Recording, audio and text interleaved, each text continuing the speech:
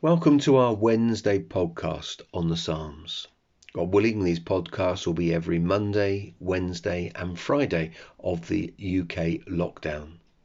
And they're intended to be some very simple devotional thoughts from the Psalms. Today we consider Psalm 4. And whilst we do not know the specific circumstances of this psalm, there are some similarities with Psalm 3. Both psalms are composed when David was in a difficult and distressing situation, and both show David exhibiting a confidence in God in the situation, so much so that he can sleep at night. In Psalm 3, David said, "I lay down and slept."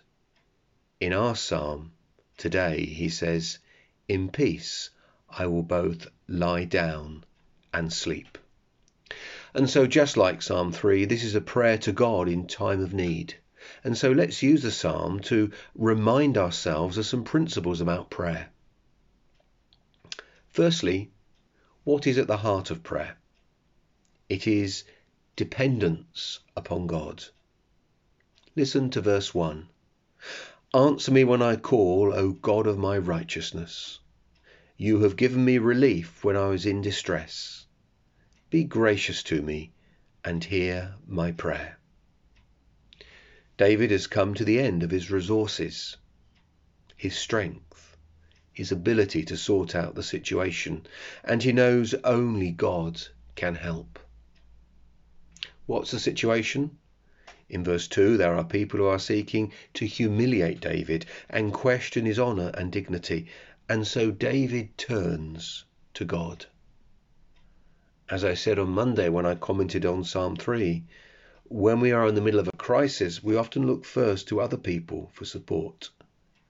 But David, first and foremost, looks to God. Secondly, we can be confident in prayer. In verse 3, who does God hear when they call to him?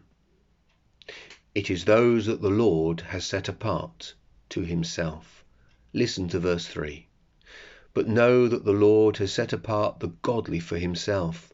The Lord hears when I call to him." According to his eternal choice, by his gracious effective calling, God has a people set apart to himself, a people he loves with an everlasting love, a people he's in a relationship with. As C.H. Spurgeon says on this verse, "Now if God has marked out a people to be his own, he will defend them.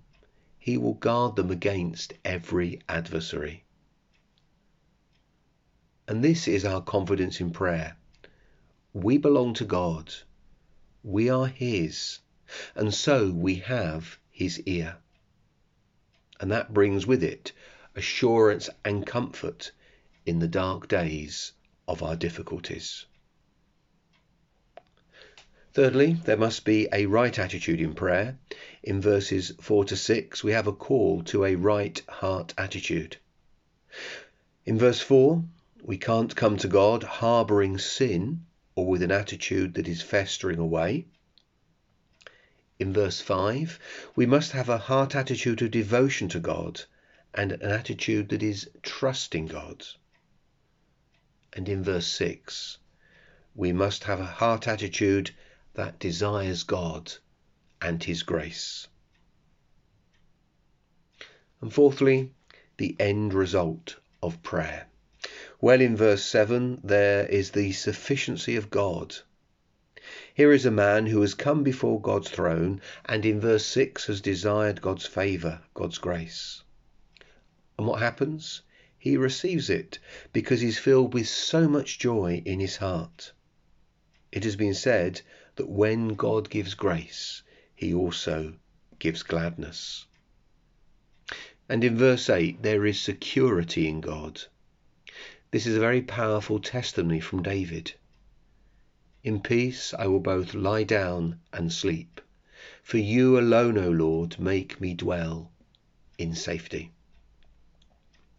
If you've ever used the Office of Compline, also known as night prayer before you go to sleep, you will know that these words are part of the conclusion of the office.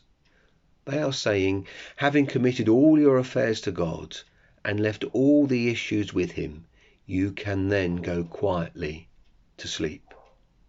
David has sought God's grace in his time of need. He has confidence that he has God's ear. He has a right heart attitude that hasn't cried out to God for vengeance on his enemies. There's no anger in his heart. And he knows God's grace towards him in the situation. What more can he do?